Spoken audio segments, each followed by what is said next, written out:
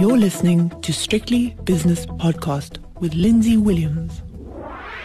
It appears there's not much going on in the market at the moment, but apparently there is an awful lot going on. And the person that's going to confirm that is Liston Meintjes, independent financial consultant, speaking to us from Johannesburg in South Africa. Liston, you have been very, very vocal recently with your emails, with your intel, as you call it, which you kindly send me every morning. Actually, there's quite a lot going on. Mr. Powell last night, for example, the chairman of the US Federal Reserve, said things that I thought were quite meaningful. Well, again, I think this is a good change, and it ties in quite a lot with what you and I have been discussing. You know, everybody is madly keen on Fed watching, and normally they do nothing and say nothing, and it just becomes an event and it's tick-click. But here he very specifically said something that you and I have talked about, and that is inflation may be, or lack of inflation may be temporary. Yeah. And I'm pointing out to people for some time, you know, that the oil price is more than 30% up so far this year. Now, in America, they measure inflation on a monthly basis and do all kinds of seasonal adjustment to it. But the point is you can't hide a 35% move for very long. And it obviously has spillover effects everywhere in the price of goods on shelves. It has to have that effect. And we definitely had, you know, the opposite on the way down from 120 all the way down to 20-something that the oil price got to. Then moving back to 45, it really was, that was fairly brief. And so you didn't really feel that jump. Although large, it was large, but people had bought in advance and taken protective measures. But this particular one is quite pernicious. It's been lasting quite a long time. And I think people are now having to say, no, well, we have to build it in. We can no longer say, you know, we had the cover or we think it's going back down. So one way and another, I think he's absolutely correct and he's pointed it out.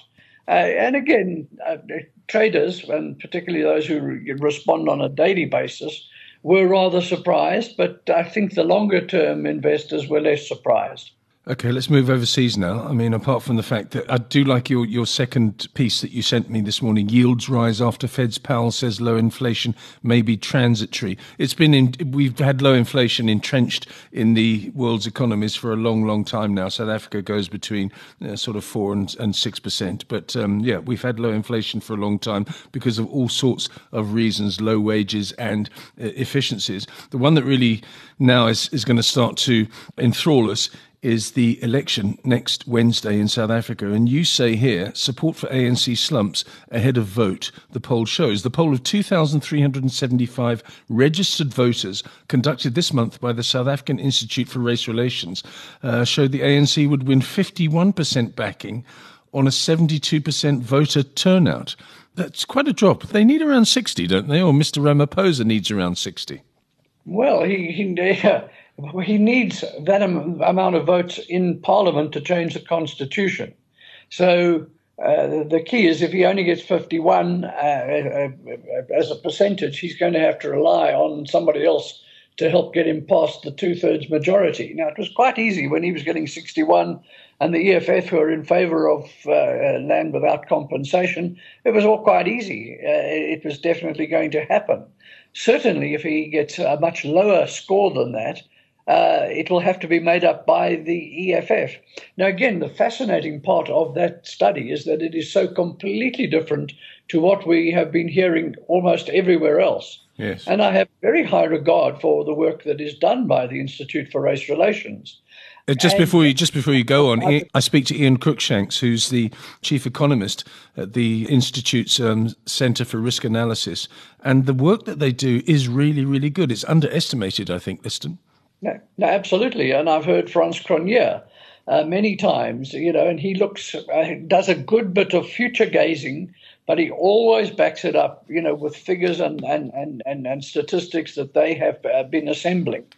And he was saying how complicated things could be and would be, you know, at an election time in 2024. And that was when we were estimating that we would have our next election in 2024. Yes. And so, but always he's been saying, but there's virtually not much change possible or going to happen in this 2019 election. So it's quite a surprise to me that they've come out, where they have done.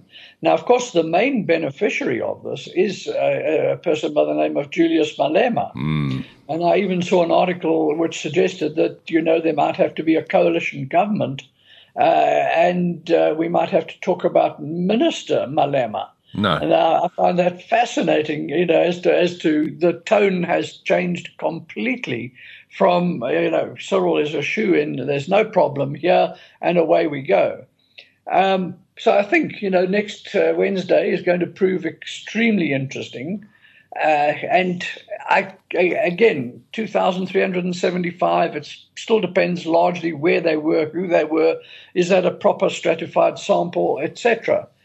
And the impression I get in a number of places is that people are unlikely to be moved to go to voting stations, largely because it was such an easy cakewalk. Now, with a bit more excitement in it, maybe we'll get better voter turnouts in a number of places. Western Cape, of course, particularly important, I think, for the DA, having had all kinds of internal complications.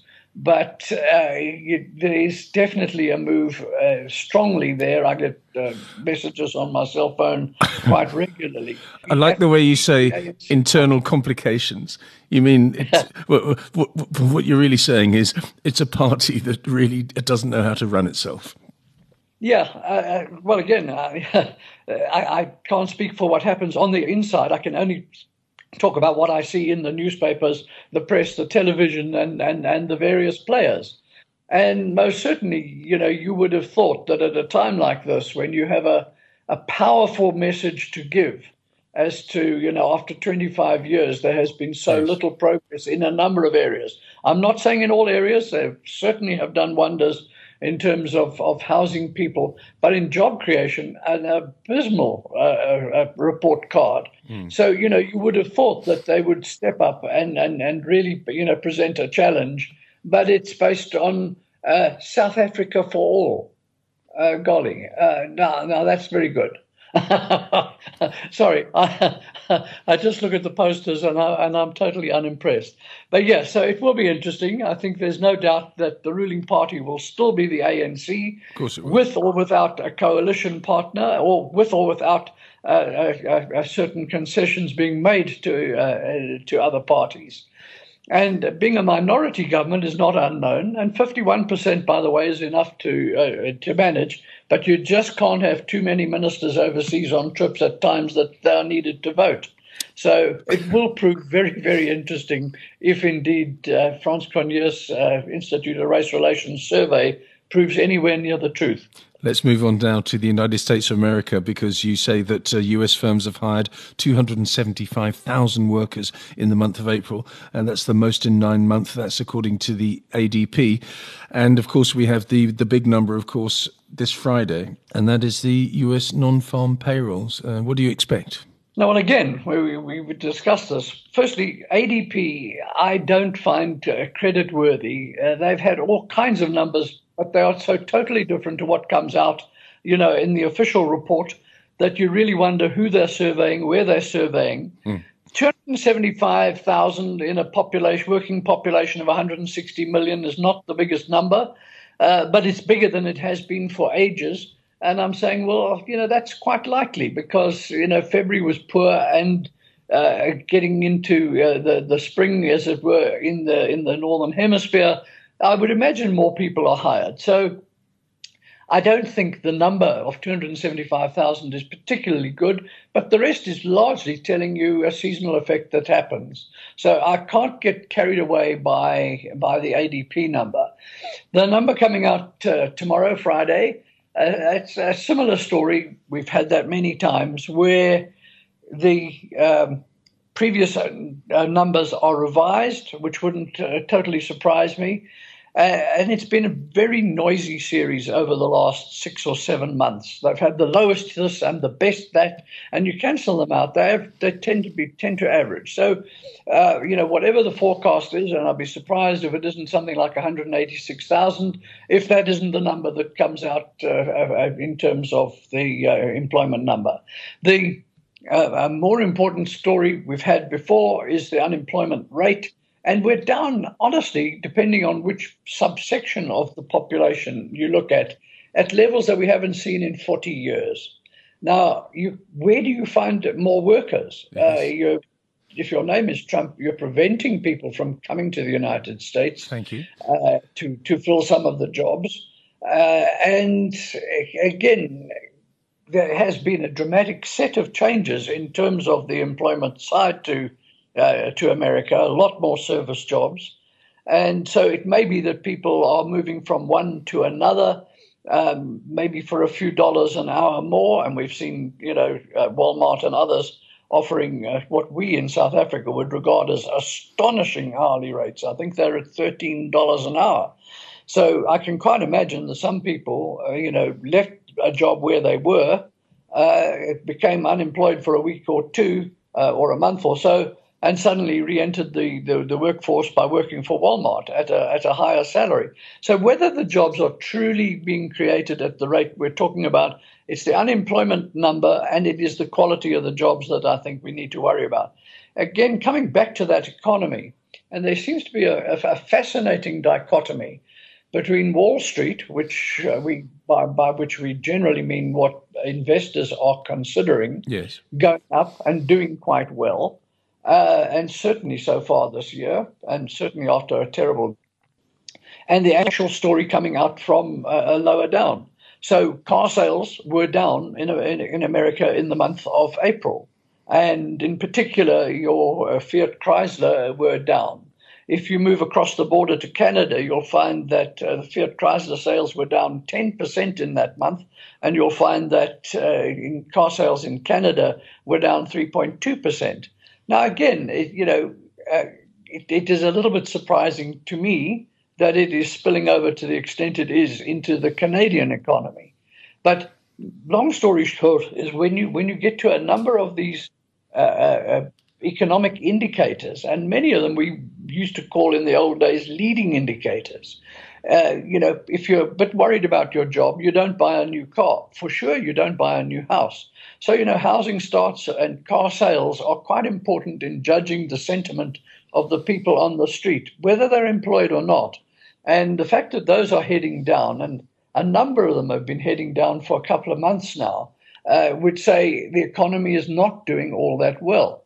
You go to the corporate profit story, and I laugh a bit about this because so many companies are beating the estimates. And I say, well, it's unfortunate that the estimates they're beating were lowered by 5% in the month of March. In order to make the real numbers look good, Liston. I mean, these numbers have been massaged for years. Every single time we say, well, 79% of S&P 500 companies have beaten their estimates, that's because the people are massaging the numbers. It's so obvious. The estimates. Correct. So, yes, the real point is, and I think I said it, my outlook for the year, the Trump tax cuts of last year have worked their way out the system. They were in the first quarter. They're now out. So, it's impossible to get them again as a motivator for improvement in earnings. So things are going smoothly. They're going reasonably. But just to jump across, and this is a very strange jump for me, but if you looked at the Australian market, the top 10 shares in Australia, of the top 10, 4 are banks, if not 5. And so what banks do in Australia is jolly important. And ANZ, the Australian National, and the Australian New Zealand Bank surprised the market with a better than expected earnings, up 2%. And the shares went up 6%. Because they were so delighted that earnings had gone up too. Now, I just read some of that as extreme warning signals. I'm quite prepared to say that if the earnings have gone up too, the share price can easily go up too, because now you're getting more dividends in the future. Everything makes sense. But to jump 6% on the basis of a 2% improvement, but that belies the fact that, in fact, the ANZ share has put on probably the best part of 8 or 10% already this year. So you're paying more and getting less. All I know is that's not the best form for investment strategy. Let's have a look at the oil price finally, if we can, Liston, because just like tobacco, in future generations of broadcasting, there will be no talk of oil. Just like in probably in 5 to 10 years, there'll be no talk of tobacco and people smoking because it'll all be over. But at the moment, we have to look at the oil price. It's a fossil fuel, and it's very, very important when it comes to inflation and therefore monetary policy of the central banks around the world. The oil price currently is $72.38. It wasn't that long ago that it was $30 per barrel.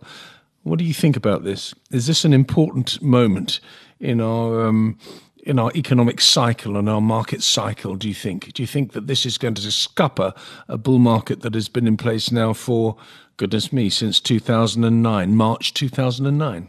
Well, it could. As I said, it's not as though you're reading, from a book that we haven't been reading for a while. Yes. And we've had extra production coming through, especially, out of the Permian Basin in Texas. And in fact, Texas is doing extremely well with the shale and the oil price at the level it is. They are big Trump supporters in the state of Texas. And to get a lower oil price would probably make him a little bit less popular. But again, we've got the Iran story, we've got the Venezuela story, we've got the Nigeria story. It just, every time you look at the paper, there's one or other of the producers that's doing not able to either export or exporting far less than it might have. So again, and that these temporary breakdowns have an impact. But again, you come back to Saudi, Russia as major producers, and America now actually getting around to exporting oil again. So the fact that China is pretty oil poor.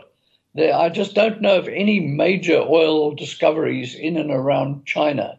And there you have a major economy, and still, I would say, largely dependent on fossil fuel for a lot of its transport, taking more and more barrels per day and being forbidden now in many ways by Trump from taking Iranian oil, which they were getting. And they're saying, well, where will it come from? So I think the oil market right now is particularly difficult from a political point of view. But your point is, will we in fact be using far less oil, in 3 to 5 years' time? And I suggest not, because, the electric vehicles, I see a couple on the road at the moment. And they might produce them at a big rate. And Tesla says they'll sell 1 million next year. But, if they sell 1 million next year, that's probably 5% of America's car sales. I doubt that they'll achieve that. And definitely we know that, the other producers, whether that be Nissan, whether that be Volkswagen, are coming at them. BMW have an electric vehicle. The bigger players are coming through with theirs as well. But I have yet to find a friend in South Africa who has one. I know a number of people in the United States. I don't know any who have them. So I think at the moment, the talk is there, the hype is there, but we will be needing more oil virtually each month from here as long as China continues growing and America does not fall off a cliff, which I'm not suggesting. So in my book, the more likely candidate for oil is that it carries on up. And that would surprise any number of people. Liston, how do we get hold of you? You're an independent financial consultant these days. So if people want to have more of your wisdom, what do they do? Liston at liston.coza. And Liston is with an O, Liston. Liston Meintjes, thank you very much for your time. That podcast was proudly brought to you in association with ShareNet.co.za.